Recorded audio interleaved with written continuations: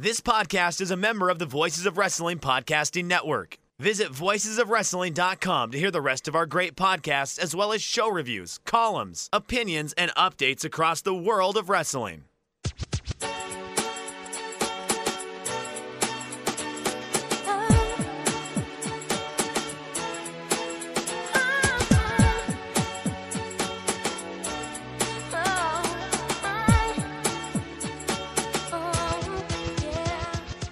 This is Everything Elite, the world's best podcast devoted exclusively to all elite wrestling and the elite extended universe.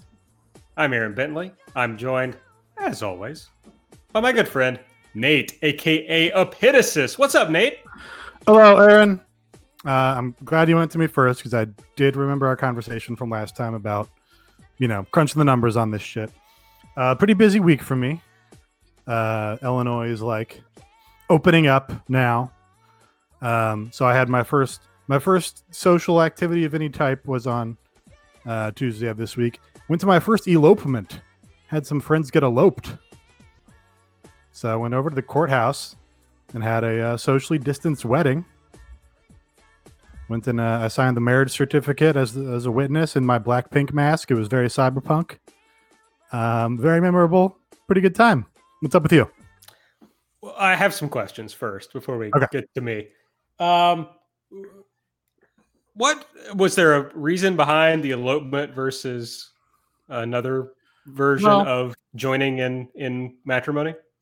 I imagine so. Not to get too into their business or whatever, but I feel like the engagement was pretty imminent anyway, and I can kind of put myself in the groom's position, and I think we probably have similar attitudes about these sort of things, that this was probably a pretty good excuse for him to be like, hey, if we go get eloped now, we don't have to deal with all the fucking fuss and hassle and attention of doing a whole big wedding where we have to, go around and engage people in that way.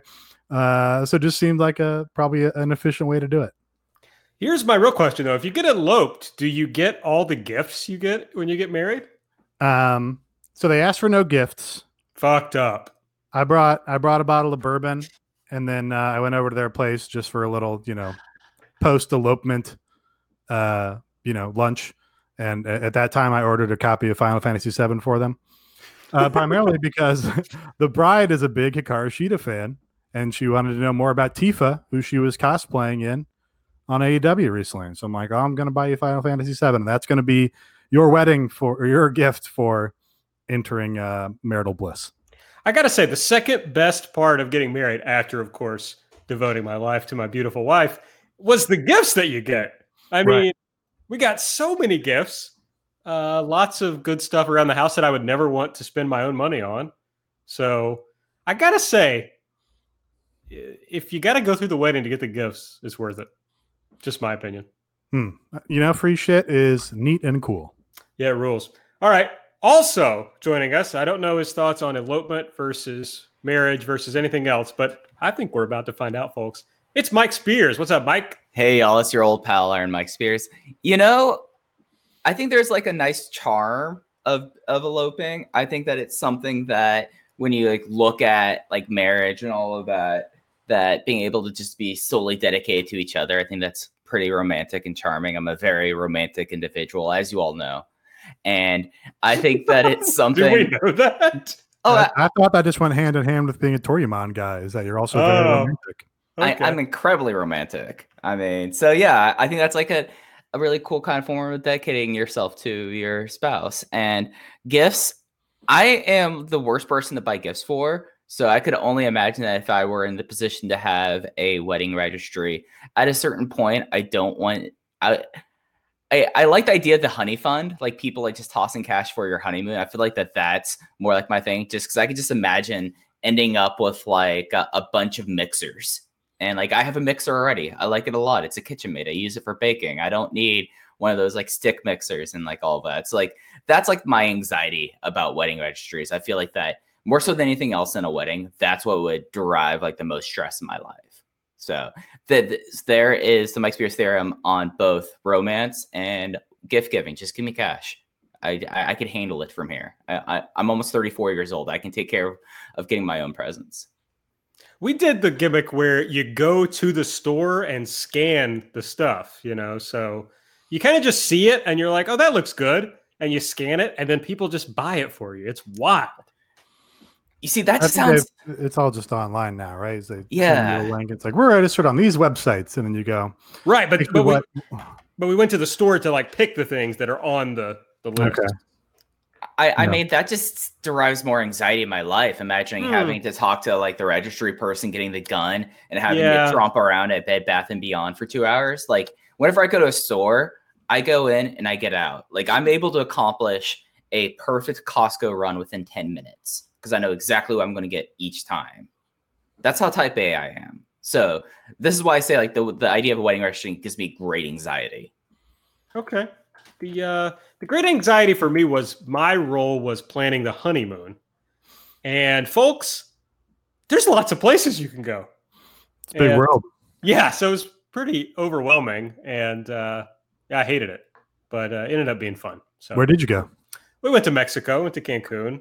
I don't know if you told me that before or if I just kind of assumed. He seems like probably a Cancun goer. Well, do I really? Well, yeah, kind of. Yeah. When I asked, I went, I feel like he's going to say Mexico. So it's pretty either you do or you've just told me before. We'd already done the Dominican Republic, so that was out since we'd done it before. I don't know. The other top candidate, of course, for honeymoons, the DR. Right. So, and we didn't have the money to go to like Turks and Caicos or something like that. When we got married, I literally had just quit my job and started my own law firm. And so I had no money coming in whatsoever. It ruled. And anyway, I just wanted like an adult's place so there wouldn't be kids running around, which worked out pretty well. It was a fun time. There's nothing quite like just going somewhere for a legit ass week and not having to do anything. I respect that. Nate, what would be your ideal honeymoon spot? Yeah. I don't know. I guess the presumption is you kind of want to do like a tropical location, right? I mean, I did. That's not what I would do if I had my druthers and my partner was okay with it. Right. That's kind of my thinking. Yeah. I mean, next to my list probably for like international travel is South Korea, but it's also like for honeymoon, I don't know that you want a trip that distant. Right. And you probably want something that's a little bit less on like day-to-day tourism activities sort of thing.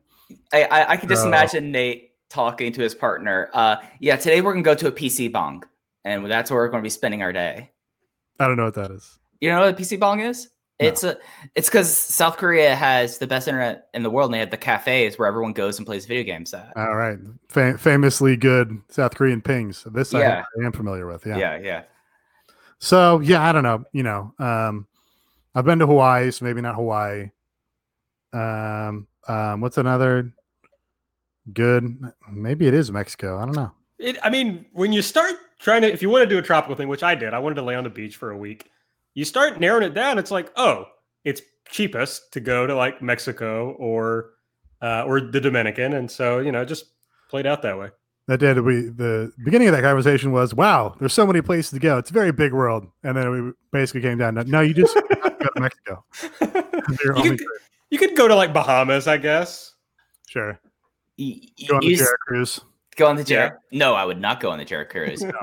You see, all of your ideas are all fine and good, but it's not encapsulate my personal neuroses and brain canon of how little I trust the ocean. Like I'll go to the beach, but like the idea of me spending 7 days at the beach is just like there's only so many like books I can go through at the beach at a certain time. And I'm a person who's gotten sunstroke at an Odd Future show. So we want to like protect the Spears as much as possible. I feel like doing protect Spears Battle Royal. Yeah, protect Spears. Aaron Bentley surf tall. Wait, I think that's fucked up, actually. I think I just got Bentley served Stout King, Short King. As a fellow Short King, I'm allowed to lob Short King jokes like that. That's fine. Yeah, it's fine. Yeah, I find something like intensely like charming about like doing the Italian doing like the trip of Italy and then the Riviera, go to Monte Carlo. Like I feel like that's kind of my thing. You see, y'all are beach people. I'm a Palazzo person. Well, it's not even that I'm a beach person, just that I would like to see all sorts of European countries and do all that shit also, but probably not for a honeymoon. A honeymoon is that's fair. That's fair. That is fair. Yeah, I mean, the honeymoon is about like laying around all day and like fucking. That's what your honeymoon is for. If you do too much, I was trying to nimbly dance around. Yeah, I couldn't do it. If you do too much tourism, it's like you're tired. Right. I mean, different strokes for different folks. Yeah, sure. I mean, I've heard of people doing crazy stuff. Like really active trips. Just depends on who you are. I'm just the kind of guy who, when I do a vacation, like when we did Japan, that was so much fun. But I also could have done 7 days or 14 days somewhere where I just didn't do anything all that time. Yeah, I thought we had a good balance. Anyway, we did. Okay. If you want to know more about my thoughts on honeymoons, give us a follow at Everything AEW. I'm at Aaron Like the Car. Nate is at Epitasis. Mike is at Fuji Heya. Make sure you're subscribed to the podcast. Give us a rating and review if you're using the Apple Podcast app, as long as you're not in China. Well, I don't know. Where did they canceled? I think China. Yeah. Yes, China. So if you're listening to this in China, then I guess you can't give us a rating and review. China, please liberate us from podcasting. Yes, please. Patreon.com/everythingelite. If you want some more bonus content from the EE boys, we'll talk more about that later on the show. We're going to play Elite or Delete, as we always do. We're going to run down Dynamite. We'll mention the ratings. And that's basically it. We'll talk a little bit about what's coming up in the next few weeks on Dynamite. So let's get right into it. It's time for Elite or Delete. Delete! Elite! Delete! Elite! Delete! Elite! Elite! Delete! Elite! Delete! Stop! Nate, buddy, you've already suggested on Twitter that you know what I'm going to delete. So let's start with your Elite and just see what happens here. Okay, it's a long tease for an obvious swerve now that you set it up that way. So stay tuned. Best thing on this show was the first match, I thought. FTR versus the Butcher and the Blade. This might be a beneficiary of expectations. I don't know that I thought I was going to enjoy this as much as I did, but really a pretty strong show all around in terms of wrestling. But I thought it was kind of unusual in that like the wrestling peaked early, and then every match after that was also good, but kind of just a little bit less good. Was sort of how the wrestling played out. But I thought I'm going to have a fucking hard time with these guys' names. Dax Harwood, formerly Scott Dawson, the bald guy. I really enjoyed his work in this match. The last match of theirs I saw was probably against Ciampa and Gargano, like a takeover however many years ago. He was in there fucking going 100 miles per hour with all of his beefy forearms and wrestling moves and shit.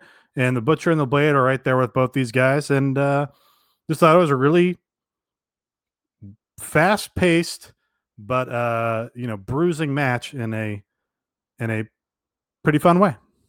You thought this match was fast-paced? I thought this match went on forever. I thought this was not a good way to debut FTR. I thought that Butcher and Blade are just there as goons, and FTR, if you're trying to get FTR over as, we do classic wrestling kind of stuff, okay, but you don't need to spend 20 minutes doing it. I do think that, and of course, this is the classic AEW harp. They gave the Butcher and the Blade too much, and it lasted too long, and they kicked out too many. There were too many near falls for the Butcher and the Blade. I think that's just going to be the kind of promotion it is. I think there's going to be this thing of, having a really good match means we go 20 minutes and we have a whole bunch of finisher kicks outs and shit. And that's just kind of where we are with the super indie style meeting cable television wrestling. So I think this was probably a victim of FTR wanted to go, hey, we're really good wrestlers. We want to go out and prove that we can have a really good match. And that's how you get sort of that concoction of 20-minute long matches that don't need to be 20 minutes and where you're giving the other guys too much, really. But so I am with you on that aspect of it. It's just something that I feel like FTR's big strength in this division is going to be is they're going to be the good reflection team, if that makes sense. Like you have the Bucks, they'll be able to reflect how the Bucks style is. Lucha Bros, eventually they'll be that style there. There's really not a style for Butcher and Blade other than like watching them on Dark as much as I have. Their style kind of is you have jacked up Rob Naylor and jacked up Teddy Roosevelt that are just in there just kind of throwing people around a little bit. Like, I don't know. It's one of those things that this is like, obviously FTR had a win, but like, that's the only thing about this match that I agreed with whatsoever. Like, it was a decent match. Like, when we get into my elite, I have a statement about the show at large, but I don't know. Saying that this is the best match on the show when we had Sammy Guevara and Colt Cabana have like basically like 100% Sammy Guevara and Colt Cabana match and what it should be, and a really fun Cody versus Mark Quinn match. I feel like that thinking that this match, like the match quality went downhill from the start is where I take an objection here because of how long this match was.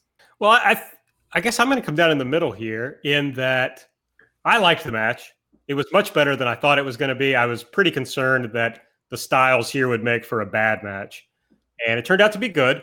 I thought it was too long, but also fast-paced. Like I felt the interesting thing was that FTR was able to go at that pace for a 20-minute match. Like I was impressed by that. So I agree with both of you on that point. I guess my issue with it, and it just goes back to my long-standing criticism of how they've handled Butcher and Blade, is that they basically were a jobber team, and then they get 20 minutes with, this team that you're really trying to debut as hot. So, I mean, that's frustrating to me, but I think Nate's right. Like, if I'm going to keep watching this promotion, and I am, there's some things I'm just going to have to get over, or I'm going to literally die mad about them. Yeah, that's. I think they're just going to be an underneath team, which I think is fine because they have a good, unique gimmick and look and presentation and everything. But they're not like super workers where I'm dying to see them in however many different tag matches. And yeah, I think it's just AEW likes to do these long matches, especially early on in the show. We see it with Kenny and Hangman a lot of the times too. It's just going to be, there's a significant portion of the hardcore wrestling fan audience that just like interprets long matches with a lot of near falls to be especially good, as compared to other things. And I think they're just playing to that sort of perception. It's like when you mix the PWG style that became popular with the New Japan main event style that has become popular. We're getting that, except as you mentioned, distilled down into something that's a little bit shorter. But I just think those are, no matter what I like, and it's not that, those are the popular styles of wrestling matches at this moment in time. So if there had been a crowd for this, I think they probably would have been going wild for it. So I don't know, just personally, not what I enjoy, but I also don't want to yell about it every week on this show. It is funny to get that from FTR in particular, who are supposed to be a throwback old school team. Like, they should have come out and beat these guys in 7 minutes or whatever. But Mike, still enjoyed it. Tell us something you really liked from the show. I liked this entire show. I remember us talking earlier yesterday at AB about how I thought the show is going to have like the highest variance on, you can't really, other than I felt like Colt and Sammy, a lot of these matches could have either ended up being very bad or surprisingly good. And it's not that everything like was knocked out of the park. This was an all-time episode of television, but none of the matches on the show dragged. All the segments, I felt like for the most part, did a great job. We're seeing a reboot of Joey Janela, which I think is going to be much more interesting for him going on. I think Darby Allin Pro Skater is something that we all should, everyone, we need to We need to shake hands across the aisles, and we all need to get Darby Allin into the Tony Hawk Pro Skater remaster. Oh, I hate to see Mike go on full bipartisanship here. I just think that this needed Got freaking Barack Obama on the pod.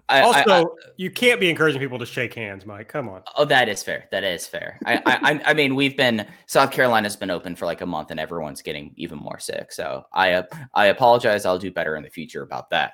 But it just was like a great overall 2-hour show, and something that I feel like they finally kind of have gotten down, like the idea of how Dynamite should be. They've now been on like a stretch of things where it's not like we're like looking at our watch. We're not like, oh, how's this show over with? Like this felt like a really exceptional 2-hour show of wrestling. And it's something that I know Dave Meltzer always goes on about how 90 minutes is the perfect time for a wrestling TV show.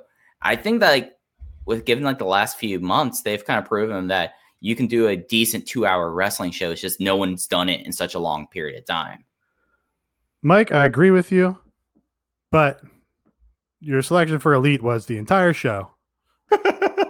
Yeah. No. I don't really have much to bury. Like you covered the one thing I wanted to bury already. I don't want to rehash that later about me deleting the Butcher and Blade. But okay, if you want me to pick one more thing, I like the Joey Janela video. One more thing. Okay, Joey Janela video. A whole lot fewer things. Okay. Yeah, Joey Janela video. I felt like that's exactly the way they needed to package him, and I guess maybe trying to imitate the John Carlos style as well as possible here. And I feel like that's an exciting thing to see Joey Janela and someone who's sorely underused like Sonny Kiss getting focus on TV. And I hope that this can go to bigger and better things for those two. Okay. I'm glad that's the thing you picked because I do especially agree on that.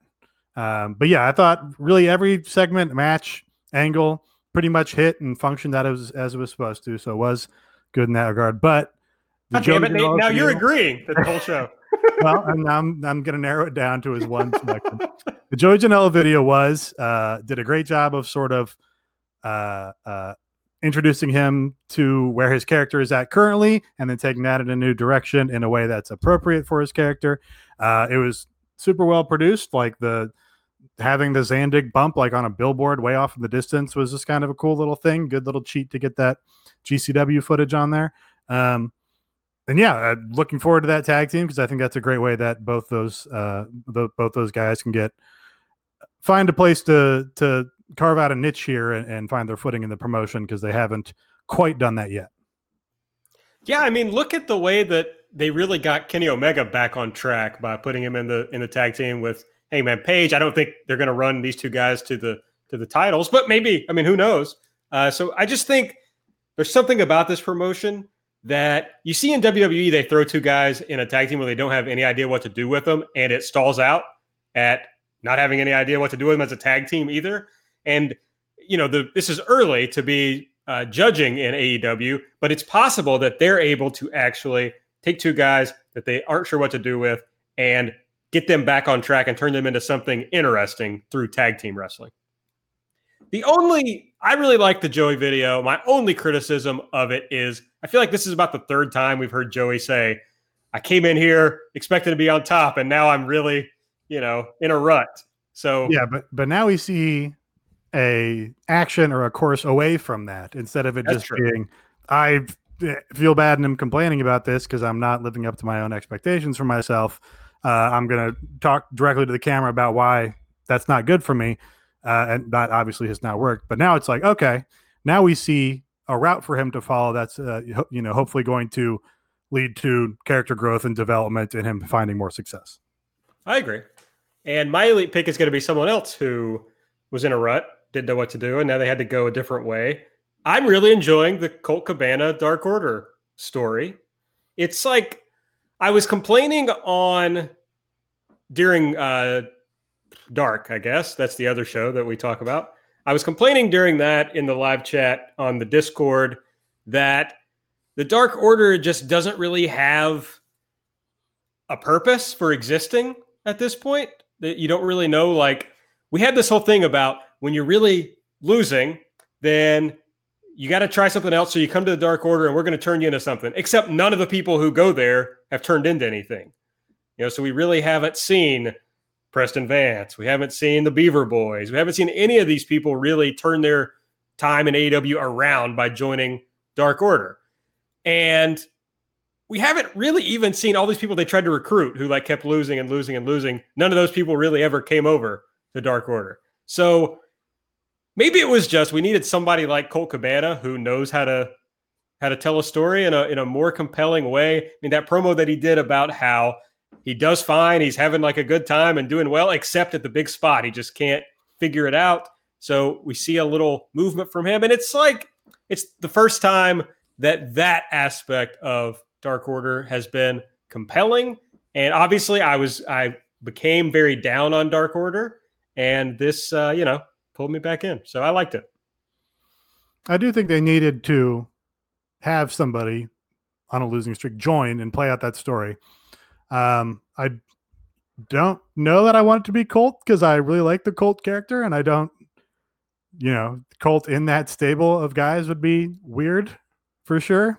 But I imagine the story is not going to play out exactly that he just joins and now he's a guy with a mask on or whatever. I'm sure there's going to be further twists and developments.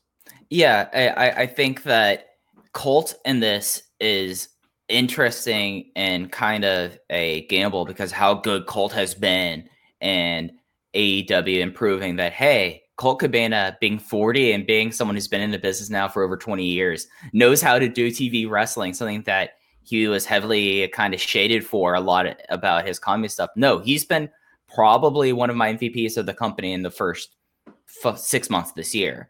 It's a thing of like for Dark Order, this actually gives someone that's not like, oh, Preston Vance, he looked decent in his matches, or Alan Angels, they give him a lot of time when he loses. Now you have someone who actually has names and stakes, and I feel like that makes Dark Order a lot more interesting, especially now that you have the idea of they have like a full-on like unit. Like this isn't like a team or anything like this. They have 7 people now in this, and if it turns out the Colt's going to be involved in it, that makes it 8. And I think that's really interesting. And also, I want to see what's up with Mock Turtleneck. Like, what's up with that guy? I want to see more of Mock Turtleneck and AEW. Yeah, it's approaching like corporate ministry levels of member number. Frankly, the more we talk about it, the more convinced I am that Colt is not going to actually join. No, I don't think Dark Order. I mean, that would be really strange. But a Colt Brody Lee feud could be a lot of fun. Yeah, if that's where it's going. But we'll see. All right. Well, we've all kind of said that there was a lot we liked on this show, but Nate, was there something you particularly didn't like? Yeah, and this is another, maybe one of those factors of AEW that we're just going to have to learn to accept and live with, and that, something that I can't come back and complain about all the time, but I'll continue to complain about it for now. And that's just the angle inflation on this show and on Dynamite in general. That every segment has to be an angle. Every match has to end in an angle. Every third week, the show has to end with 8 people brawling. Every interview has to turn into an angle. You can't just have somebody give a straight ahead interview. They have to get attacked, or they have to get attacked backstage, or the other teams in the division have to come out after the match and do a clusterfuck or a pull apart. I just would like more often there to be room to breathe and for them to pretend like it's a straight ahead wrestling competition where teams are trying to get wins and losses and they move on and go about the rest of their day or whatever. When you hit angle after angle after angle and then you go back and then you do a segment and there's another angle, just feels very like TNA to me. It's something where like I'm someone that when I take my notes, I color code so I know what's a match and what's like an angle. This is like one of the first times that my color code, as I hold up my notebook here, if it ever focuses, is more in blue for angles than it was in red or black writing down stuff about matches. And it just kind of felt like usually they have the show and they announce some matches and there's usually something that's tossed on there. No, it was all angles. Like we had angles at every match, angles before matches. We had angles in matches, and had Alan Angles with the Dark Order. We had Al Angles, yes, we did. So, and I feel like it's encapsulated by the fact that they had to do the everyone brawl trope. That they love doing these brawls, and sometimes it's been super effective, and then sometimes you get stuff like last night where it's like y'all had a big pull apart angle 2 weeks ago to end the show. You're going back to it already, and you're just like, okay. So yeah, it does seem like that this is something that they've been doing over the break kind of having more angles and stuff, not relying as much on matches itself. I agree. I especially don't like the thing which they did twice on this show where it's just like, okay, everybody go out there. You know, you had the FTR, the Bucks, every tag team that we have go out there. At the end, everybody come out who's somewhat related to any of the people that could be involved in this. Like, that's very WWE, that everybody has to come out and, you know, this person comes out. Oh, God, now this other person who's kind of involved comes out. Oh, my God. You know, you can imagine JR in WWE screaming over this thing as each new person comes out. So that's kind of a bummer. I agree. I don't know. It's like, why can't you just, like FTR, for example, why can't we just develop these characters? Why can't we hear from them after the match, tell us more about why they're here and what they want to do? If the Bucks want to come out and cut a promo, or later, why not have a later segment where the Bucks cut a promo about FTR? I mean, putting them in the ring together now is kind of pointless since we know we're not going to see them get physical with each other for some time, at least. Like maybe all out, but that's many months from now, or it's at least several months from now. So I agree. I don't know. I guess I don't need to go on about this. You all are right. What can I say? Mike, what is your delete from the show? I mean, you just told us the whole show was elite, so you just want me to skip you and come back to you later? Well, I mean, I already talked a little bit about this. FTR's debut, I felt like they could have been a lot more effective getting them over as major league players, but you've basically, in a way, illustrated the other point about that, in that they immediately mitigated their impact by making them have to go deal with the entire tag team division rather than having them stand alone. So, yeah, that was going to be my delete. So there we go. Yeah, I agree with that. I mean, now they have this problem where everybody they've debuted recently has just done squash, squash, squash, squash, squash. Yeah, so, like Brody. And Cage and Lance Archer, yeah. Right? I mean, that was, all those buildups were, this guy's a monster who can kill anybody in his way. So I really think that's a problem. I like that. I'm not saying that's a problem. I'm saying now if you do that with FTR, you're starting to develop a problem of like, oh, wait, everybody we debut does the same exact thing. Yeah. I would have preferred if they come out and squash the Butcher and the Blade, but I'm just saying, I can imagine, WWE allegedly has a whiteboard, where they say like, oh, we did this angle recently, so let's not do it again, even though they do it again the next week. So I can imagine them sitting around thinking, oh, wait, we've been doing this a lot lately, so let's try something else. But yeah, you would kind of like to see them just get established. There's a lot in AEW, I think, of assumptions about what the crowd knows. And I don't know. Do we think FTR comes across as like big stars to the AEW crowd? I would not say they as individuals or as a team come across as big stars. I think the feud with the Young Bucks and that story and them leaving WWE to pursue that story is a big story or a big deal in that regard. But, I think how that story plays out and how they deliver is going to determine whether they're regarded as like, stars on the level of your Kennys and Hangmans at this point. Yeah, it's just, I wonder if they need to be established more and they're kind of just being treated. This was a big criticism I had early in the promotion about the way that Omega was presented, the way that the Bucks were presented. It's like, I don't think these people are stars yet. You want to do things that help them become stars. Yeah, this is why I just wanted the Young Bucks to win the title and defend it for 6 months. And it's like, oh, what, they're beating Kenny a lot. Yeah, I see what you mean there. Yeah, so, which I don't know. It's really hard to tell without a crowd. And of course, AEW has the problem where the live crowds are hardcore fans. And I'm not sure the TV audience knows all these people as well as the live crowd does. All right, my delete, and I like this show a lot too, but there are several things that I didn't care for, and I'm not going to swerve. I'm going right for it. It's actually going to be a minor swerve, Nate.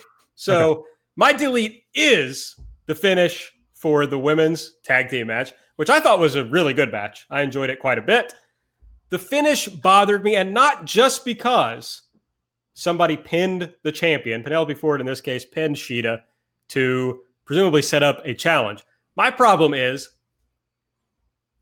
all right, as everyone knows, as I mentioned every week, been watching a lot of old wrestling. I think this is a WWE poison brain thing where interfering, a heel doing something nefarious to win a match gets them a title shot. It's insane. You should not be able to turn a title shot out of hitting someone with the belt to beat them. You haven't actually accomplished anything. That's my delete, is if they wanted to pin Shida, I would have thought that was stupid, but okay. But to actually have the heel cheat to win and turn that into a title shot, I think it makes everybody look dumb, especially Hikaru Shida. So I guess your point here is if you're determining the title shot based on the context of what happens in the match and not necessarily Penelope Ford's spot on the rankings, just the fact that she did especially well against the champion, that's why she's getting the title match, then that should take into account the fact that she hit her with the belt to do it, right? Am I understanding you? Yeah, pretty much. I mean, I don't clearly, based on the challengers Cody's had so far, the rankings have no bearing on who title challengers that's are. An open challenge, apparently. So that's just his, that's a real shortcut for him to do whatever he wants. So yeah, I see your point there. It doesn't really bother me. Mostly just because they don't want to go back to Nyla Rose because they just had Hikaru Shida beat her and they want to continue to protect Nyla Rose, which I think is the right thing to do. And yeah, so they wanted to set up another title challenger. Penelope Ford's a fine title challenger. Hits her with the belt, so it's not like she got a clean win over her. It's not in a singles match. She's a heel, so it gets her heelness over more. That's all pretty straightforward booking that I think is functional. You know, it doesn't fire me up or get me, super excited about the match or anything, but I think it's functional. But I do see your point. Like, it is a ridiculousness of pro wrestling sort of thing. And they have like 3 weeks until Fyre Fest, where we assume that Hikaru Shida is going to be making the defense. You had time to build this match up another way, and I hope that they don't constantly rely on this as justification of Penelope Ford having a title shot. Like they have time that they could use this as the start of this and not make this be like the crux of the challenge. And I guess that's my hope coming out of this, because they still have at least 2-3 weeks. My concept of time is going away from me, but they have a bit. They have a bit before that the Fyre Fest event extravaganza. Right. To me, it's like you can have Penelope pin Chris Statlander in this match. Next week, Penelope beats Chris Statlander in a singles match. She's building up her momentum. The third week, whatever the hell else you want to do, and then boom, she's ready to challenge Hikaru Shida. But I think this plays into Nate's point, is that everything is about angle inflation. Everything is an angle. You can't just have, here's the next person who's in line for this title, and so let's have a challenge that makes sense from a competition perspective. So maybe my criticism bleeds into yours. Yeah, the the person that they would be doing that angle with right now is like MJF. Like, oh, he's the next highest person in the rankings, and he's got all these quality wins in this promotion, and he should probably get a title shot coming up. And it's supposed to be wins and losses matter, rankings matter. But his whole storyline right now is, why the fuck isn't any of this mattering, and why aren't I getting my title shot? So yeah, he's a heel who's telling the truth right now. Which was also the Pac storyline, right? They continually do this, where the people who actually get quality wins, well, not everybody, but some of the people who actually get quality wins still don't get lined up for a title shot. Right. No, just Brian Cage is in there now because he signed the contract at the correct time, the opportune time. Right. Well, All right. That is Elite or Delete. Let's hit the ratings quickly. AEW takes another dive, down from 730,000 to 677,000, a 0.23 in the demo, down from a 0.29, which was good for 14th in the demo. NXT right on their heels in total viewers with a 673,000 viewers, a smaller dip for them. They also dipped in the demo down to a 0.16, so AEW still has a healthy lead there. That was good for 35th in the demo. Yeah, this is the first week this actually felt like it was like a summer TV pattern. Like when this came out earlier today, it took me a bit after I recorded everything to kind of get my thoughts together on this. But nothing on network did very well. Like they had an airing of Big Hero 6, and that was like the big thing on American network TV. The challenge ended up winning the night in the demo, which that still blows my mind each week. The challenge. There's so many people who still watch Road Rules Real World Challenge, but that's where the world we live in. NASCAR did pretty well, but I think that's like one of their last races in cable TV. The news is just with everything going on and still going on. It just kind of dominates everything. This kind of like puts AEW to how things were before Double or Nothing, which is a little bit, I don't know how to, it's like where they were like 4 weeks ago. So is it something that they're going to slide back, or if this is going to be like a kind of like a guideline for the summer? We'll have to see. I mean, it's just, I mean, we're in the summer, and that's like my big takeaway from this week. All right. Those are the ratings. I really don't have anything to add to that. We'll see. There's just nothing really to talk about with it. Like there's not much interesting. Like I went pouring over like the demos and all of that, and it's just kind of, the one thing that I've noticed that was pretty significant is last week they were at a 0.18 in people 18 to 34, and they were down to 0.1 this week. That tells you that's summertime pretty much. So not much to say. All right, well, moving down to the rundown of the show, as we've talked about, the show kicked off with FTR defeating Butcher and the Blade. FTR arrived in the truck from their debut, baby. And they won the match when Dash pinned Blade after an assisted pile driver, which they're calling the Mind Breaker. And did you catch what they're calling the Shatter Machine now, Aaron? The Good Night Express. The Good Night Express. Bad name, IMO. You don't like the Good Night Express? What No, about man. it when your favorite member of the Up Up Girls does it? Then it's good. Say Jack the Name from Raku. But the Good Night Express, the real Good Night Express, is built around sleeping. And and moving in like a train motion. Mm-hmm. I mean, it makes complete sense. It's literal. Right? Yeah. And we got to see Aja Kong take part in the Good Night Express. I mean, that's a big deal. That's big business. This is just, No, a little, and Shatter Machine was already, that name was one of the better parts of their act. That was a good name for a move. Agreed. Good name. I'm not sure why they changed it, but I hope they're paying royalties to the Up Up Girls. I wonder if they also took Mindbreaker from Japanese, but I'll leave that alone. But it's something like it's a assisted pile driver. Like we've seen spike pile drivers for so long. Calling yours a Mindbreaker is just really try hard. And like this is like another thing about like FTR and this promotion has been very weird to me, but interesting in a way. Like they still have their old truck, which I find charming. I think they should lug that truck to every arena, that they drive down the ring in the old truck with that song. Like that entrance song was something. So like, I don't know. I've turned the corner on the truck. The truck's great. They doubled down on the stupid truck. Yeah. Now I like it, even though it is stupid. I let myself get excited about FTR coming in, and now like seeing them for a couple of weeks, I'm remembering why I never liked them. But their match was good. Oh yeah, no, the match was good. It was just like it's just not for me. It's not my thing. Like they were posting all the stuff on socials, which was like, we're not going to do any leg slaps, and we're not. Our match isn't going to be pretty. And I'm like, I'm so bored with this. Like, it's so tiring. Well, Dave fucking butchered him on the podcast. He's talking about, talking about Mr. Wrestling 2, talking about Mr. Wrestling 2 and all his spots. He wouldn't slap his leg. He would slap the opponent their back when he was doing moves to him to do the exact same thing. It's like, oh, really? Is Mr. Wrestling 2 doing too many slaps for your guys' liking? Let alone the stomp punches that have been going since the 30s. Just stupid culture war stuff. Yeah, I mean, I think about like somebody they always talk about, Bret Hart, who did like the best stomp punch. I mean, he just fucking nailed it every time. I mean, so it's basically like the dummies who respond to every tweet with whatever they heard on Jim Cornette's podcast. Like that's what their promos sound like. So that's just frustrating to me. But it's like Good Night Express. How many things, this stupid fucking song of theirs, how many things can we shoehorn in that tie us somehow to the Midnights, the Rock and Rolls, the Fantastics, whatever? It just sucks ass. I just realized what their fucking theme song reminds me of.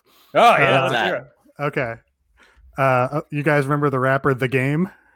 Yes, of course, naturally. How literally 80% of his lyrics were just talking about Dr. Dre? Mm-hmm. Yes. That's FTR. Yeah, they don't have, The Game never carved out his own identity. He had the one feature on the 50 Cent track. Everything else is like, I'm just going to name rappers that I really like. Here's all the old rappers that are really cool to me. And that was bad. And that's what FTR reminds me of. It's like, these fucking old wrestlers, they're really neat, and I'm going to wrestle like them. They're the game of Southern Fried tag teams. I mean, if they're going to like pick a Southern tag team to tag team, like they should tag team like my favorite team, Sergeant Slaughter and Don Cornoodle. I mean, we got to get them in a cage. They got to be a lot of bleeding in Greensboro. Like, if you're going to go choose that, like, Midnight Express is done. Like, rock and rolls are still here. Rock and roll is never going to die. So, do you? Goddamn right. Yeah, or do like the Fantastics. Like, choose like something completely different. Like, come out in the full like Just top coat and tails. Shit. Don't ape some old act.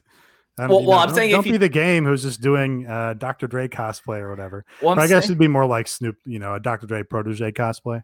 Yeah, do your own. That can be your era or your aesthetic. It just doesn't have to be so explicit where you're just to quote the hottest thing in the business.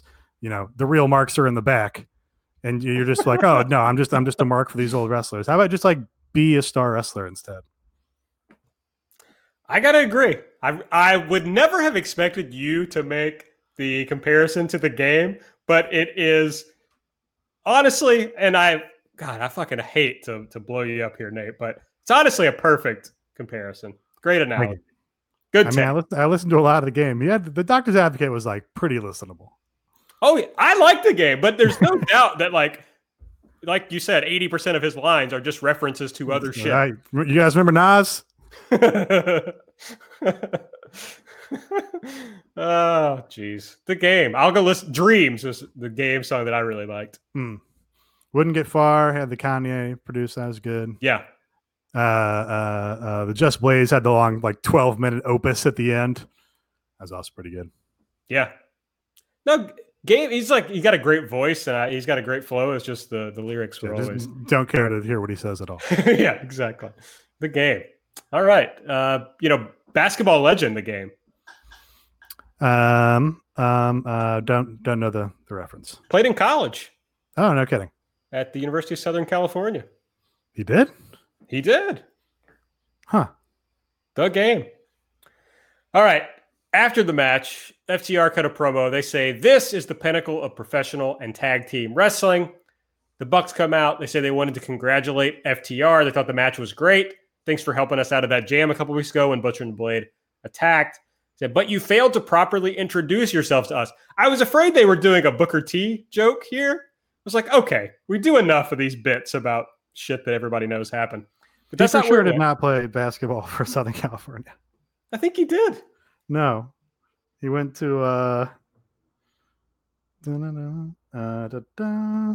just had it.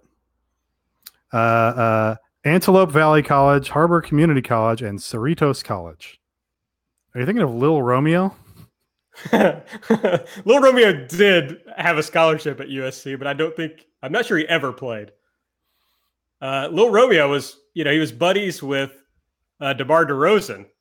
So they signed Lil Romeo hoping to get DeMar. All right, well, maybe I'm wrong, but he did play he was a big-time high school player at Compton High School. This says he earned a scholarship to Washington State. Oh. But he only lasted one semester at Washington State. Trying to think of the Washington State. They're not the Huskies. Washington's they're the Cougars. The Cougars. Cougars. And they're in Pullman, Washington. Have you, Nate, what do you know about Pullman, Washington? Of course, named after the actor Bill Pullman. Yes. And their chief crop of export is the soybean. That actually surprised me that you knew about the soybean. So there you go. Bill Pullman is a proud Fort Worth. Totally made that up. Yeah. Oh, no, he's not from there. I always get Bill Pullman and Bill Paxton mixed up. Yeah, that's what they're most known for, getting mixed up for each other. Yeah, that's what they're famous for. Bill Paxton's from Fort Worth, Texas, and he was a very chill guy. That's all I have to contribute right here. Well, the game, if you're listening, I'm sorry. I mean, I guess I gassed up your basketball career, but sorry for getting that wrong. And for any big Washington State fans who are listening, I'm also sorry. Oh yeah. The other thing about Washington State fans is that they will outdrink every other college sports team. They have at least one fan at every college game day, and they wave the Washington State flag. But no, there's legit stories of like chartered flights from Pullman to like the Rose Bowl where they drank out the flight. Like the flight was chartered and was prepared for them. And they still drank all the alcohol on the flight. I think the Washington State fans are fascinating because as far as I know, they've never won anything. Really, no. But the fans are diehards. I mean, you got to respect it. I mean, what else you have to do in Pullman, Washington? I mean, come on. Matt is the one who's talking at the beginning of this promo. He says, "I'm Matt," which, I was appreciative of that. "This is my brother, Nick. We've been carrying tag team wrestling on our back for the last decade. We're the best tag team in AEW. We're the Young Bucks. It's nice to meet you. Finally." Before they can shake hands, the Butcher attacks again. FTR helps them. Then the British Basement Boys attack and Omega and Page come out. So we have the entire tag division. Here's my question. Were the Young Bucks shading heel here in this promo? No. This is their alignment is being dickheads. They've always been this way. Yeah, I think this feud exists outside of any other alignments between these teams, I think, because it's been such a long building thing. That's my guess. I do, they're building a sort of thing here where both teams now have offered their hands to the other team, and then neither has actually managed to shake the other team's hand. So, one presumes we're only going to get that handshake after we actually have the match. So they're, adding a little thing to keep your eye on there. If I'm going to complain about something, the British Basement Boys, their attack, that I can see being premeditated. They were like, okay, these tag teams are wrestling. We just lost our title shot. We need to get our names back out there. Let's go and take the golf carts all the way to the arena from the locker room and lie in wait for this match to be over. Omega and Page were out there immediately, which totally exposed the idea that the locker room is very far away from the ring. And just, again, seems like lazy sort of, hey, put all the teams in the ring together. Why not? I don't mind if the story exists outside of normal alignments, but they should tell a story that makes some sort of sense, that has like some basis in narrative. And so far it doesn't, because the FTR promo from 2 weeks ago was like the dickish heel promo. And then the Bucks did this exact same thing in this promo. And I don't know who I'm supposed to root for. I don't know why I'm supposed to care. I'm just very confused about the story at this point. Yeah, I don't think they were supposed to be shaded as heels. I think that's just kind of how Matt Jackson always sounds. He just has one of those voices where it's like, he kind of always sounds a little prickish or something. He might just be a dick. If you're listening, Matt, I'm sorry. I'd like to apologize. I mean, it's made his family quite a lot of money. That's true. That being part of their character. So I'm sure he's not stressed about it. The Natural Nightmares, Allie and Brandy, are backstage with Dasha Fuentes. Dasha announces that the Natural Nightmares will have a title match against Omega and Page next week. Natural Nightmares are number one in the tag rankings, so that does make sense. Allie is wearing a Nightmare Family jacket with Allie stitched on the chest. Brandy's pissed about this. QT says, she's in the family. She's my girl. And Dustin is upset with QT, tells him he needs his head in the game because he's already been a multiple-time tag team champion, so he knows this is a huge opportunity. He says, you got to get Allie out of your system because next week she won't be ringside with us. There's one thing that has to happen, and that is an episode of Shot of Brandy of Allie. I agree. I mean, this is one of my favorite things going on in the promotion. I love QT, divorced dad Marshall, just learning the diamond cutter, renting a car, and just being ridiculous. I mean, midlife crisis QT is like a funny character bit, but this is extremely frustrating. The best friends won their title shot, and then two teams are going to get title shots before they are. That's stupid. They've done this before, though. Okay, it's still stupid. It was stupid when they did it before, too. And Allie is the bunny. Nobody's talking about this. And QT is married. QT is canonically married on the show. Vintown, our follower, brought up the clip from Dark where QT talked about his wife. Allie is married canonically on the show. To the Blade. It's just super fucking dumb. Yeah, I got to agree that the Allie thing does kind of irritate me. I did not remember that QT had mentioned that he was married on the show. That's very funny. The only thing I will say for this is the Natural Nightmares, even though I think it's bizarre, ended up number 1 in the rankings. And by God, they're getting a match with Hangman Page and Kenny Omega without an angle. Sure, I guess. But shouldn't when the best friends win the number 1 contenders match, shouldn't that just affix them at the top of the rankings? That they have explicitly been named the number 1 contenders, but they're still like number 3. That's stupid. Yeah. No, I agree. The rankings are bad. They're bad. Mike left. Yeah, Mike's. Oh, he really did leave. I thought you were just joking about him being quiet. Yeah. And I thought he's back. We did have a way on Twitter to fix this, is if just anybody would lampshade this and call attention to it. I think they've referenced it on BTE. I understand that maybe it's been mentioned on Dark, but on Dynamite, nobody will. Just have like Brandy go, "Are you fucking stupid, dude? First of all, you're married. First of all, that's the bunny. She's married to the guy on the other team." And then if he's like still so fucking caught up in the apple eating allure of Allie that he can't see past that and still, wants to, flirt with her or whatever, that just accentuates the funny midlife crisis bit for QT, right? But they're trying to pretend it's not happening instead or whatever, and it's very frustrating. Next up was the women's tag match. Nyla Rose and Penelope Ford defeated Hikaru Shida and Chris Statlander. Penelope pinned Shida with a fisherman suplex after hitting her with the belt. I think we've talked about this at some length, but I thought this was a really good match. I enjoyed it. Go sign.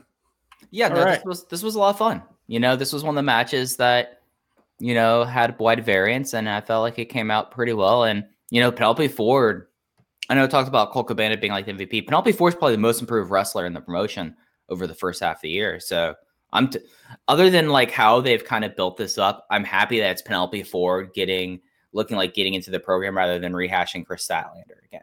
So I'm glad that they're giving her this opportunity. Darby Allin was with Tony Hawk in a video. Tony says, Darby might not be cleared for wrestling, but he's cleared for skateboarding. And then for some reason, we see Darby try to jump off the top of a ladder and land on a skateboard down a ramp like 10 times, but he fucks it up all the times. For some reason. Yeah. Until he puts this is integral to the segment and to Darby's character for some reason. Until he puts on his nipple shirt and classic, jacket. This is classic skate video stuff where you attempt a spot or attempt a trick like a dozen times and then you land it and everybody freaks out. But the reason it works so well is because it's Darby's character, summarized. Just he takes a fucking dozen falls, takes all these brutal looking hard bumps, and just keeps getting back up and keeps trying it, and then eventually lands it. It was funny that the time he landed, it was like, oh well, let's perfectly shoot one with you in your gear and having Tony Hawk in the foreground watching. Let's make sure we do that for the time you actually land it. But yeah, that's the best part of the segment is that Darby takes all those nasty looking bumps before he hits it. I like the fact that they not only like did this like a skate video, they actually like did the special. They did like the post effects like a skate video. Like they made sure that it had like the low frames per second and the black and white and kind of washed out. Like it looked perfectly like a skate video, and I thought that was very true to it. And I mean, hey, Tony Hawk, put Darby in the game. I know I've said this before. Put Darby in the game. We don't need Bam or Jarrah. Put in Darby. It would have been better if there was a camera at the very base of the ladder with a fisheye lens on it. Oh, absolutely. To get it from that angle, that would have made the segment even better. It's just like the dunk contest for me in that by the time he actually hits it, I don't give a shit anymore. And if it's going to be more like a skate video, he needs to eat shit harder. I want to see something that looks really gnarly. But have you fallen off the ladder? Use a skate word. Have you fallen off the ladder onto a skateboard? That might have been really gnarly shit though. You just can't. It just doesn't look impressive. Had some hard falls. Yeah. Well, his whole thing is he's a fucking pro wrestler who's supposed to be able to do things that make it look like it really hurts. So do it. This very obviously looked like it hurt to me. Yeah. No. Nope. Terrible takes. Before next show, Bentley, get up on a ladder with a skateboard and try. I'm not Darby Allin. I'm not a fucking pro wrestler. Then don't say what looks real, what looks fake. That's what we do on the show every episode. Better idea, just watch like some old skate videos because they're fun. I got no interest. You can tell who on this show was really into skate videos and who wasn't. I was definitely never into skate videos. Yeah. Not for a second of my life. And I wasn't into this. And I like Darby, but I thought this sucked shit. A good video that was on this show was the next one, which was Britt Baker. And she said what makes her a role model is her presence in AEW. Just coming out to the ring is inspiring to everyone. She said she's exhausted of Big Swole's attitude. She says all we hear about is Big Swole's struggle. Well, she's also struggled because she's faced unexpected troubles her whole life, like a microbiology test she hadn't studied for, but she aced it. And then we see her pushing the wheelchair, pulling a weight behind her. She's having a hard time, but Rebel picks it up for her and helps. That's basically the brunt of the video.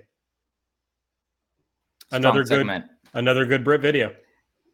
Britt knocks it out of the park again. The Best Friends and Orange Cassidy, Mr. 9 p.m.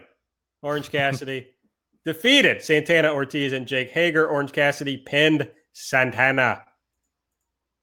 Yeah, like this was a match that I was really hoping because of Jake Hager being involved. Like this was the one I was like, oh, this could probably go really badly because how bad Jake Hager's been in the promotion. But I think having him on trios matches where he's just kind of like the hoss that comes in and is only needed to do stuff like 3 or 4 minutes was like the perfect use for them here. And then, yeah, Orange Cassidy remains the person that you want to have in your peak quarter hours. So I'll be interested to see if that held up this week. After the match, Jericho rushed to the ring from commentary, hit people with his bat. The Inner Circle beat down everyone. And then Jericho got a bag of oranges, hit Orange Cassidy with it. Orange gigged. He's bleeding everywhere. And Chris Jericho quips that Blood Orange Cassidy has just been juiced. This probably should have been my elite pick. I think I overthought it. This was probably the best thing on the show, was this angle. Maybe it was just the angle inflation that kind of turned me off of choosing it, but tremendous angle. This was Inner Circle going back to being like vicious killers, but still having a flair for the amusing or the dramatic or whatever, and making it personal and making it specific to Orange Cassidy in a fun way. Brandon with the bat and then beats him with the bag of oranges. I think you could tell from the way that Orange was preparing to take those hits from the oranges that they probably really hurt, right? Because he didn't want to take that on the head at all. He was, cowering away from that. And then, just the details of the guys like biting into oranges after the fact and having it all drip down their faces was just all tremendous content. Aaron, have you been hit by a bag of oranges before? I haven't, and yet I could tell that this would hurt. Okay, just checking. I thought this was great. I thought that Jericho doing the "You Got Juice" glide. I don't know if he's aware of the O.J. Simpson prank show juice or not, or he's just because he seems like. Do you think he knows about that show? I think he could or couldn't. I'm not sure I know about that show. I don't know about it. O.J. Simpson tried to make a prank show like Punk'd, but it was called Juiced. What era of O.J. Simpson was this? Oh, this is like before he went to prison the last time. Okay. Oh, but after. But what about? Yes. Yeah. But after he was acquitted for the murders of. But after he was also found liable, it was after the second lawsuit. But before he went to jail for the heist he had at one of the Fertitta brothers casinos. That I think I just want to say on that particular point, on that particular issue, OJ Innocente on getting back his Heisman Trophy should never have gone to prison for that. It was insane. Did you ever see the ESPN documentary? He burst in with a cadre of armed guards. It was his. But it was something that he left in a storage unit because if you've seen OJ Made in America, they actually go really in depth into what happened with this. He basically got schemed out of his trophy. And then the guy who said, "Oh, wait, I have your trophy now." Because it was in one of his storage units and it was supposed to be sold for the Goldman family as part of the civil lawsuit. It's probably her estates more than it's his. Yeah. And it's OJ was going to retrieve it and then sell it to go to the Goldman estate. He was trying Brown to get Simpson estate. There's no doubt about that. The record is clear on this, Mike. Come on. I mean, all I'll say is that the documentary puts things in a light that he's kind of set up for this to be a sting operation against them. I kind of think that documentary sucked. Have you seen it? Yes, of course. Why would I say it sucked if I hadn't seen it, Mike?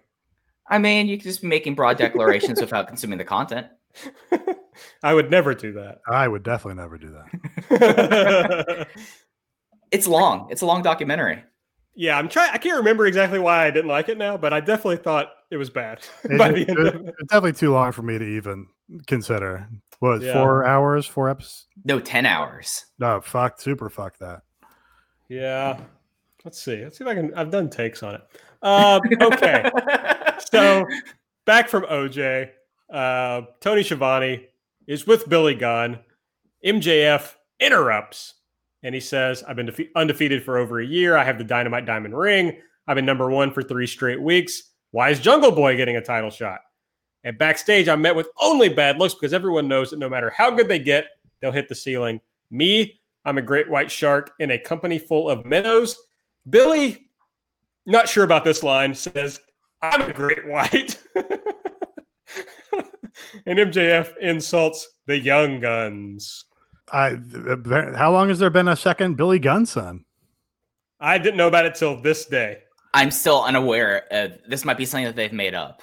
This could be new. This could be new canon right now, guys. I think there was a family resemblance. I was very amused by setting this angle up just because it's very funny to me to like, let's go interview Billy Gunn at ringside with his child.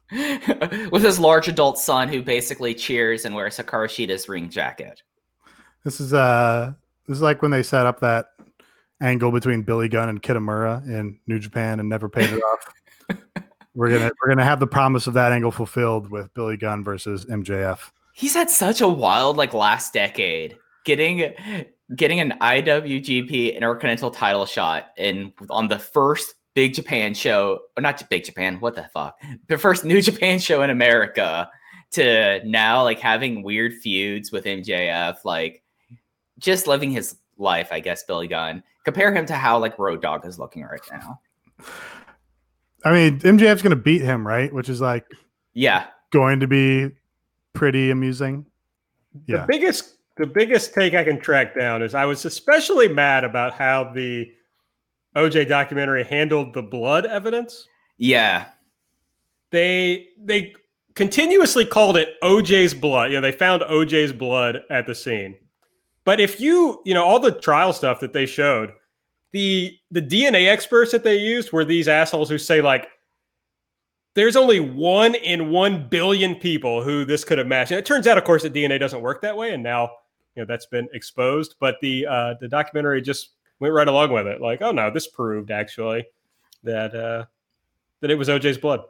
Yeah, I have to say on the documentary that's 10 hours long, the most interesting things were not around the case. It was his backstory, through his NFL career up until the trial, and then everything after the trial. The trial stuff on this documentary, it by far is the weakest point. If you want to watch stuff about the trial, go watch the version of the American Crime Story with David Schwimmer playing Robert Kardashian. Juice, that was juice.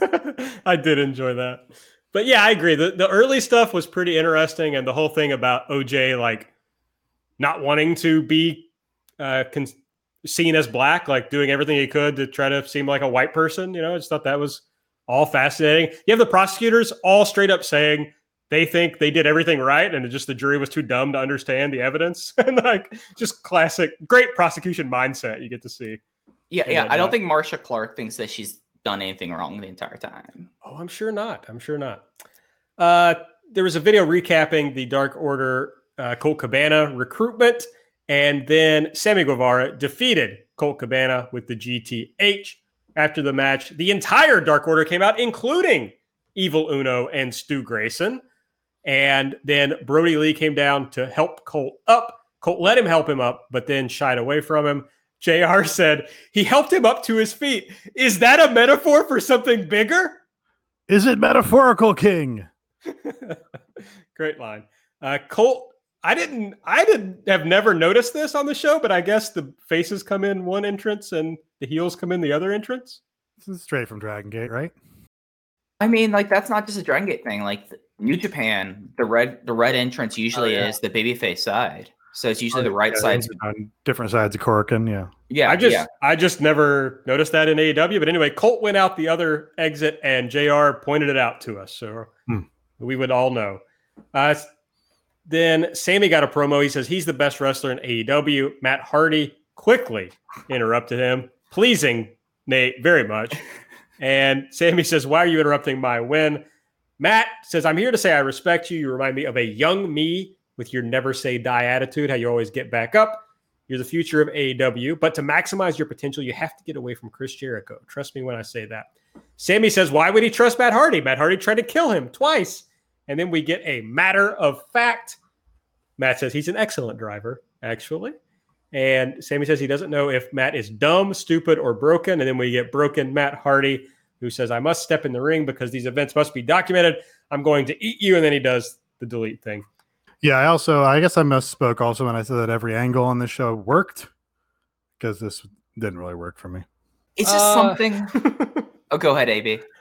I don't know. It's like, I like the Matt Hardy Sammy thing. I think that's interesting.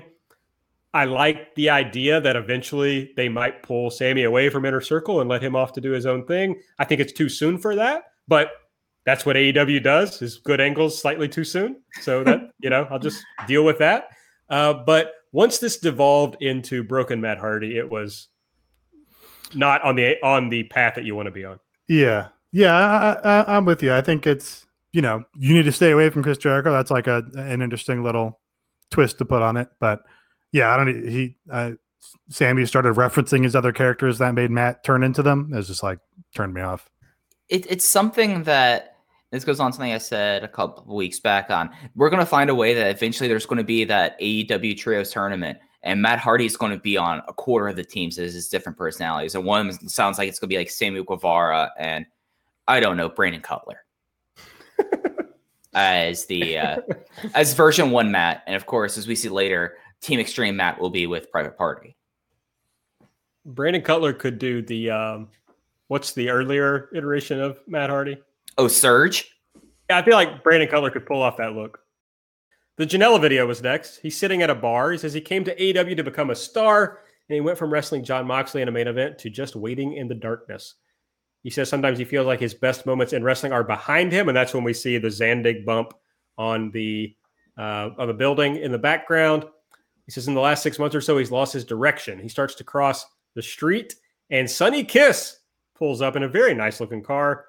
Janela gets in Sonny's car, and it says, "To be continued" on the screen. Yeah, this ruled. I'm excited to see where this goes to.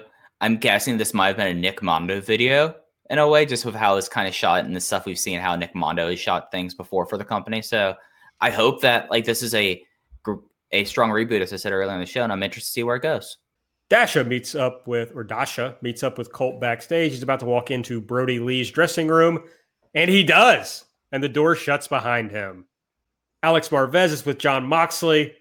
Mox says he's in a bad mood. It's not just because he's in pain.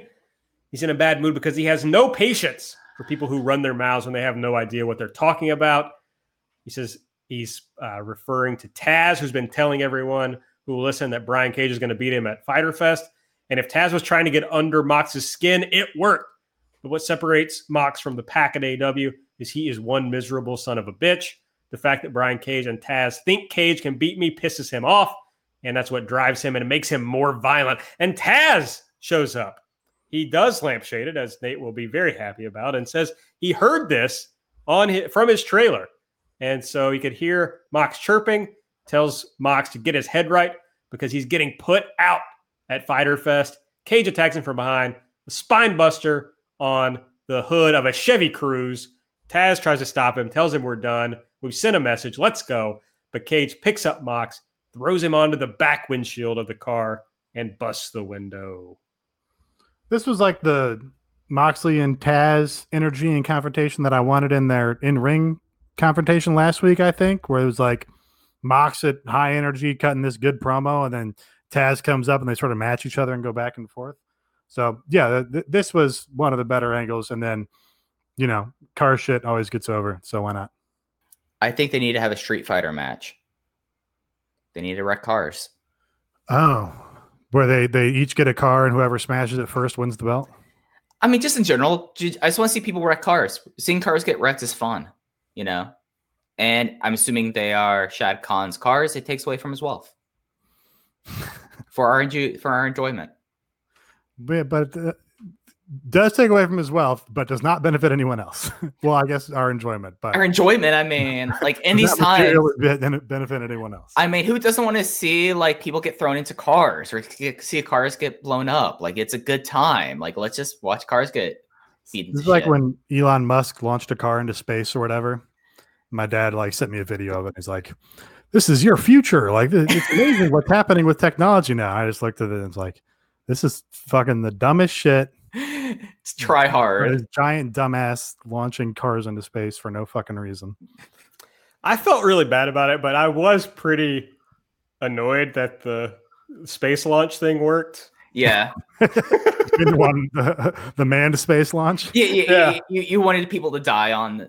I mean, I didn't want people to die. Really, I just wanted it like not to go at all. You know, But, just just won't fucking go. Like the astronauts are suddenly like shot out of an ejector seat in the rocket, and then the rocket explodes.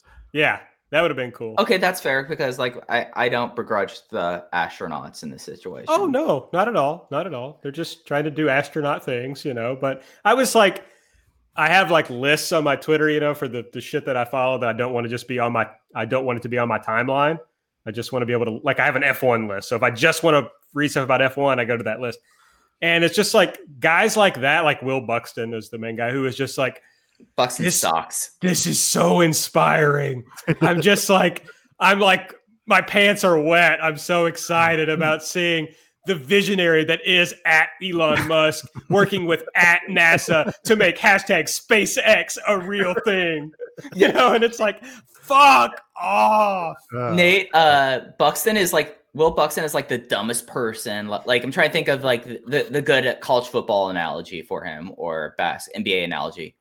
Like he's just like a really dumb person. So of course he likes and he's like Reggie Miller or something. You know. Except that's totally a Rovell-esque tweet for sure. Yeah. Oh no. Yeah. Actually, that's dead on. He is the Darren Rovell of F1. Yeah. He's the worst person on anything. Congrats on your brand partnership. Yeah. He's the worst. He's the fucking worst in all the F1 documentaries. He's the worst whenever you see something that Will Buxton says. I just immediately go, "Oh, fuck off." So of course he is just all about Elon Musk here. You know. Imagine how insane it is to be like astronauts and you've been in the program now, like you were learning on the space shuttle and you found out, oh wait, you're going to be going up on Elon Musk's fucking thing. Like imagine like having to like prepare yourself to dealing with that asshole. Fucking tweets. Yeah. Wait. Here it is. It's actually better than I even made fun of it. Okay. So he posted so I guess this was later. But he posted an Instagram picture where he had done a live chat with Pierre Gasly, who's an F1 driver. And he says, totally rocked by hashtag Launch America, hashtag Hurley Ground Crew, at NASA, at SpaceX, hashtag DM2 t-shirt while interviewing at Pierre Gasly today. Fuck off. At Astro Doug, who's an astronaut. Yeah, he's one of the astronauts who's on the Dragon. And at Astro Benkin. So I guess he tagged both the astronauts in this awful fucking tweet. Well, I will not be sleeping tonight. So amped. Can't help feeling today is the start of something special. See y'all on Mars for my 55th birthday. Yeah? At NASA, at SpaceX. It's brutal. Yeah. So that's why I wish it would have failed. Oh no, totally understand. Like, I just hope that Astro Doug, in this failure, does not die because he got assigned to be on Elon Musk's fucking rocket ship. Sure. No, shouts to Astro Doug. You know, much love, Astro Doug. Yeah, much love to Astro Doug. Keep shining. Really looking forward to your Instagram pic that's like had to grind for this view from Mars. So, you know, keep doing your thing. But we do wish the shuttle had blown up with you on it. I can't. He must have deleted. I can't find the tweet he did that was like he did these really bad tweets about Black Lives Matter. That was just like, oh no, like that's like the most latest dumb shit thing. Like, well, Buxton's terrible. it was just like, rioting is bad or whatever, and like we should all love each other.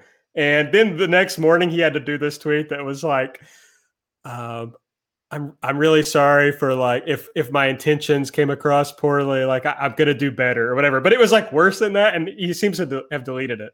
But it was bad. Anyway, Will Buxton talk on the podcast as usual. There was a video recapping the TNT Championship Open Challenge, all 1 week of it, and hyping up Mark Quinn. And then for the TNT Championship, Cody defeated Mark Quinn. Isaiah Cassidy and Matt Hardy walked Quinn out, so more Matt Hardy, really playing into Mike's ideas here. And then Cody would win the match with a calf crusher. This match, we didn't talk too much about it. For someone like Mark Quinn, who said like his last singles match was like 3 years ago.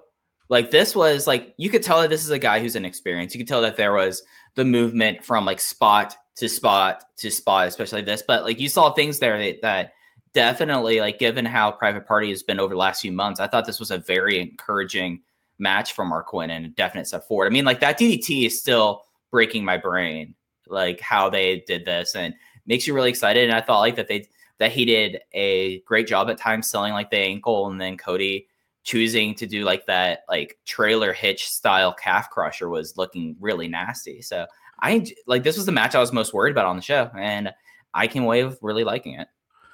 Yeah, I pretty much same reaction. I didn't have super high expectations and was a little concerned about maybe, we've seen some of those Private Party tag matches can seem pretty disjointed or whatever on accounts of just, lack of experience on that level, maybe. And they didn't particularly put Mark Quinn in like a great spot to succeed, like pretty high degree of difficulty here where he's in the main event in a title match. And the whole story of the match is going to be about taking away what he's best known for, which is all his high flying stuff. And I guess they kind of cheated that because he pretty much still did all of it. He just, sold really well while he was doing it. So can't be mad about that.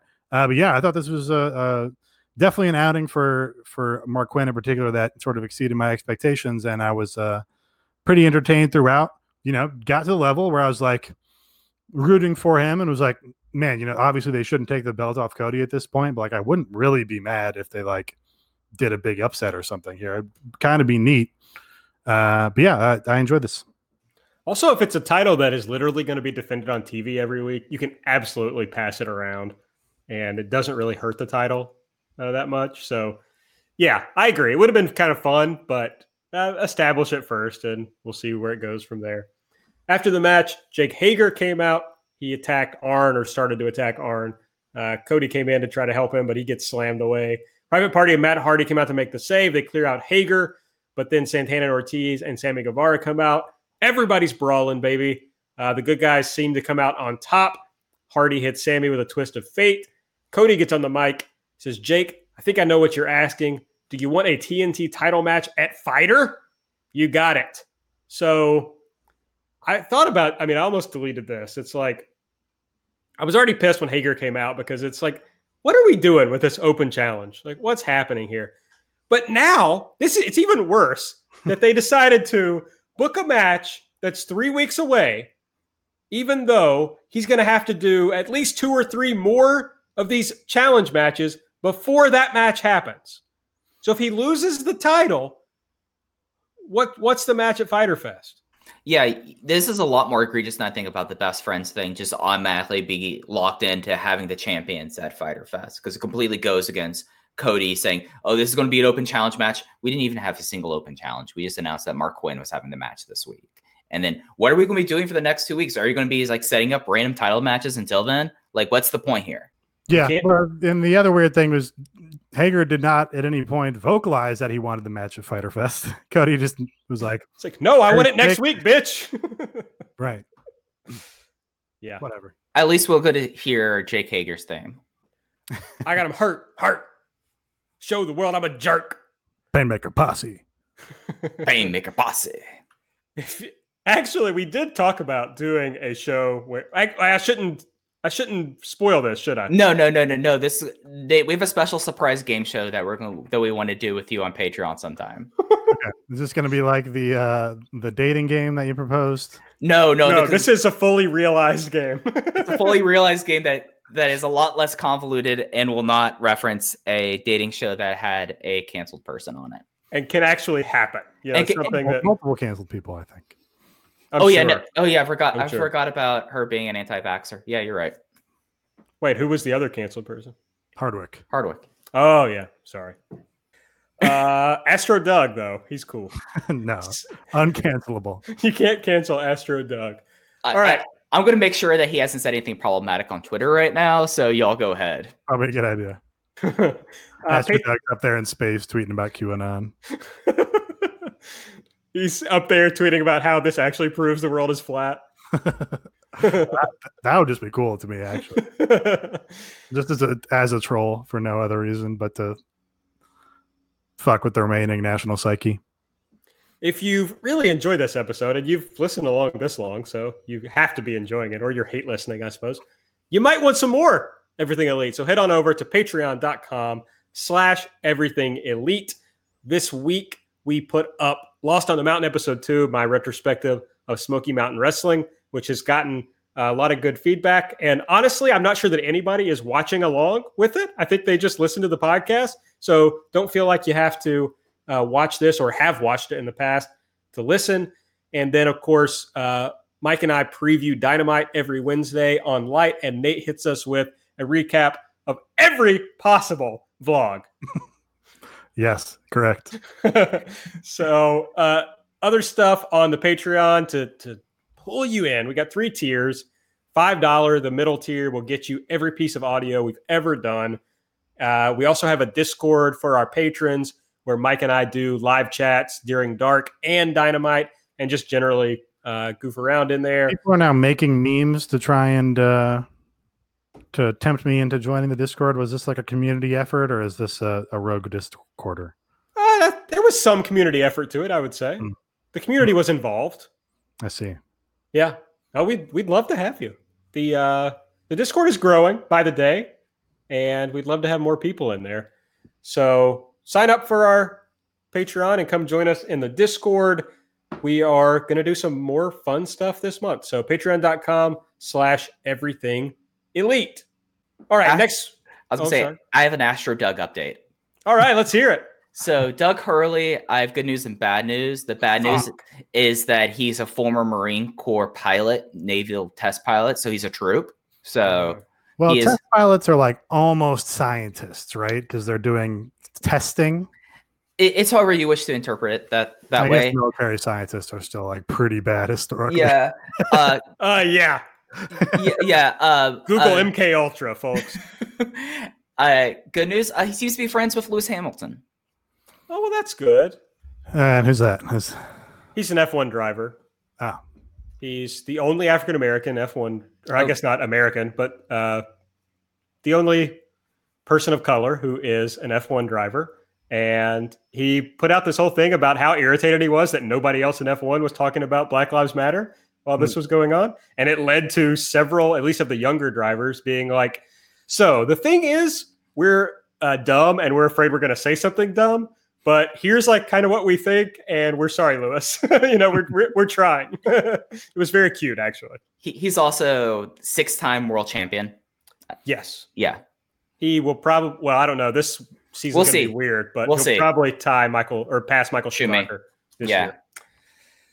And that is very relevant to next week's episode of Dynamite. I don't know if Lewis Hamilton watches wrestling. I have no idea. I'd like to find out about that. I want to know his feeling on Kip Sabian. I want to know his feelings on Big Daddy for WON Hall of Fame. That's all I really care about. Tag him in the post, throw a couple hashtags on there. So here's what we know is going to happen next week on Dynamite. MJF versus Billy of the Gun Club. Les Sex Guys taking on the Best Friends. The British Basement Boys versus the Young Bucks. We will be ignoring any other tag team names for that tag team. The tag team championships will be defended as Omega and Page will face the Natural Nightmares, and presumably Cody will face someone for the TNT championship. On the point of Billy, Dave did say that the WWE came after him for the usage of the name Billy Gunn, which is why he just goes by Billy, much in the vein of Cody, just going by Cody. So there is a very good chance that AEW just brought in Austin Gunn so that they can say Billy of the Gun Club or say Billy and Austin Gunn, which is I always found very amusing and very clever when Cody did that with Brandy Rhodes. And now it's even funnier because it's Mr. Ass and his two large sons. The little asses. I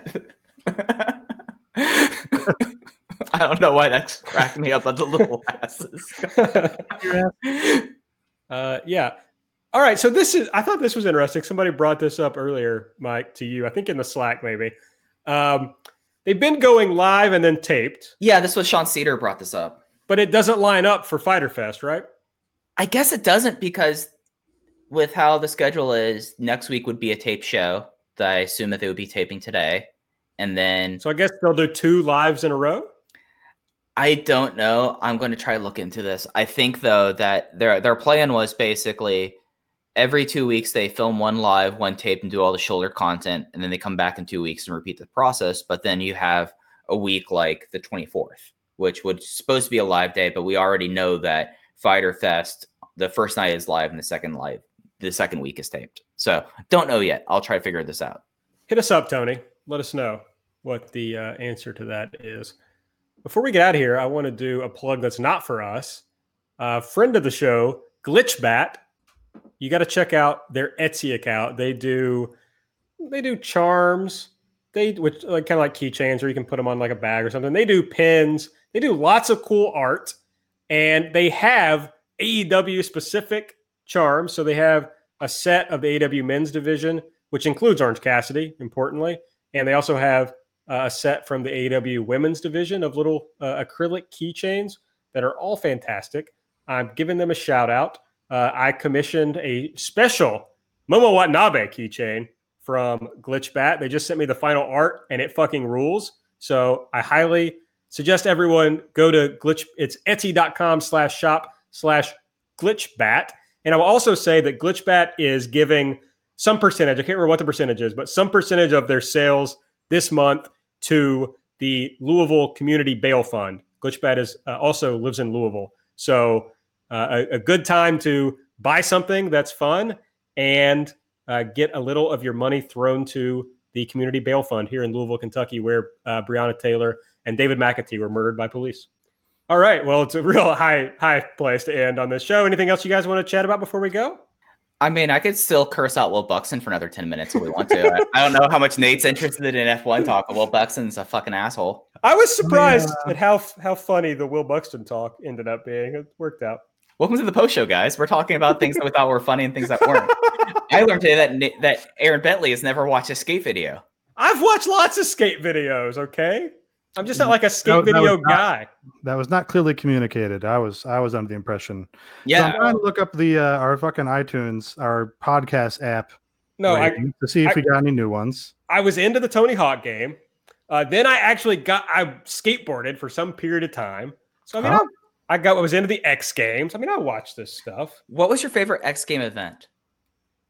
I don't know, dude. That's been so long ago at this point. Really, some I don't know. You were obviously in the culture at some point, but not seem that. My favorite X Games event was when Limp Bizkit performed at like the first X Games that were on ESPN, I think. Oh, I have an easy answer for this. Well, the Street Luge. That's what I was saying. Street Luge owned because it was the dumbest thing ever. Like it was John Boyce who said in the 90s we all lost our mind, and Street Luge is the perfect example of that. No, my favorite one is like the big open space where you have to. It's like a free thing to do all the whatever the tricks. You know what's that one called? Street? Is it? I don't know. It's just got skating wise. You got a fucking ramp. You got a rail. You got stairs. You know. Yeah, that's street. Is that the same as Street Luge? No, Street Luge. Street Luge. You know the Winter Olympics. I'm familiar with the luge. Yes. Yeah, it's that, but on like a highway, a downhill highway. Yeah, I do not remember that. It was often looked terrifying. Yeah, sounds terrifying. The inventor of the sport got into the X Games, and then they broke their foot. And you break with your feet on Street Luge, and he was having to break on like him winning his X Game goal with his broken foot. It was insane. There's also something called like sky surfing, which is basically you jump out of a plane with a snowboard attached to you and you spin around in a circle. Oh, yeah. I remember remember that. As well. They really just a whole lot of nonsense that they made up. They had like, hey, we've got a real market opportunity here because the Olympics don't have snowboarding or skateboarding or these other legitimate sports. BMX. But we're going to need to come up with about 15 more sports to pad this thing out. Hey guys, we're going to right now workshop this. We are going to have you. Oh, you have your snowboard, but you don't snowboard anymore. That's fine. What we're going to have you do? Are you afraid of heights at all, guys? Are you? Yes, no, yes, no, no. Okay, great. You're getting up in a plane. We're going to attach a snowboard to you, and you're just going to spin around and get yourself really dizzy and probably puke. And we're going to tape that and put it on ESPN2. The Deuce. And also, we're going to judge it somehow. Yeah, somehow we're going to judge it. What's your rubric? You spin real nice? You spin like shit? That spin was about an 8. 8.7. Did they? I mean, they have snowboards in the Olympics now, right? So did they add that after the X Games? Yeah. I mean, they're adding skateboarding too and surfing. Yeah, I think skateboarding is supposed to debut in Japan this year, but theoretically next year. But yeah, they did. Snowboarding was a big boon to the Winter Olympics, of course, finally getting that on there. I was going to say, no new reviews on the podcast app, so leave us a 5-star review there. Write something nice, and we'll talk about your review. Other X Game pass events, aggressive inline skating. So they had that. Yeah. Stadium super trucks, mountain bike slope style, X Venture race, windsurfing, wakeboarding, sky surfing, which was one that we were just talking about. And my personal favorite, they had bungee jumping. Wow. They also had ice climbing. Ice climbing would be I don't know why ice climbing is not still in the Winter X Games. Ice climbing sounds like, would you want to climb up like a sheer glacier? I sure as fuck wouldn't. That's crazy. Is that a race? You got to be the fastest up it? Because that sounds like a bad idea. Yeah, I hope so. Bring back, let's see if we could get them to bring back ice climbing. All right, new mission. Yeah, there we go. I'm probably going to stay up late tonight watching old X Games events now at this point. Watch at least one sky surfing event and one X Games content or one street luge thing. We have to get your opinions on this. I can't believe that you, as a child of the 90s, never heard of street luge. I'm sure I watched it, but just because I was really into the X Games at that age, like when they first started being on, well, I guess when they first existed. So I'm sure I've seen it. It just doesn't stick with me. They still have CSGO as an X Games sport, by the way. Wow, didn't know that. Yeah. Haven't watched X Games in a long time. I did get back into Dota 2, everyone. So my esports career is on the rise. Did you get the summer pass? Because I know they're doing something different because of no international this year. I did buy the battle pass. Nice. Very hard to gain levels in that. You really got to win games. Yeah. Which is tough to do when you're not very good in your solo queuing. So I don't have high aspirations for getting a high battle pass level, but stay tuned.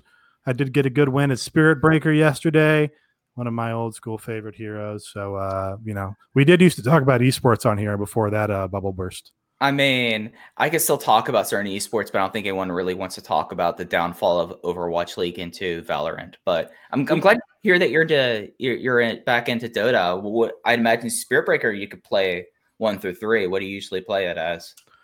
So I also got the subscription, the Dota Plus subscription service. Yeah. And what they do is it will basically tell you what role to play depending on what other people pick, using their advanced high-level statistics from their, in-house economist or whatever the fuck. So it'll be like, oh, well, here's your team. Here, this would be a good team or hero for this comp. And here's how you should play it. And here's what items you should build, which is theoretically all dynamic based on what's happening in the game. So I was an offlane core, carry in that win. Made sense. Trying to decide between a Dota cat and Padota joke here for my joke of the week. Okay. Dota cat I would prefer because I got it. I don't get Padota. It's like Pacoda. Yeah. He was doing one possibility for you, one for me. The stat Pacoda? Okay. Yeah. I don't know what that is, but I have read the word before. Pacoda was for me. Dota cat was for you. Yeah. Or no, that a Dota cutter doesn't really work. Nah. I don't know. Here's my suggestion to the listeners. For AB's joke of the week, pick one of those and have a little laugh, and there you go. Everybody's happy. All right. if you want more jokes, I do a lot of them at Everything AEW. Check it out. Or at Aaron Like the Car. Nate is at Epitasis. Mike is at Fuji Heya. Make sure you subscribe to the podcast. Rate and review, as Nate said, especially, well, I guess only if you're on the Apple Podcast app. And please, of course, check out patreon.com/everything elite. It's early in the month, so plenty of content left to come. For Mike, for Nate, I'm Aaron. We'll see you next time.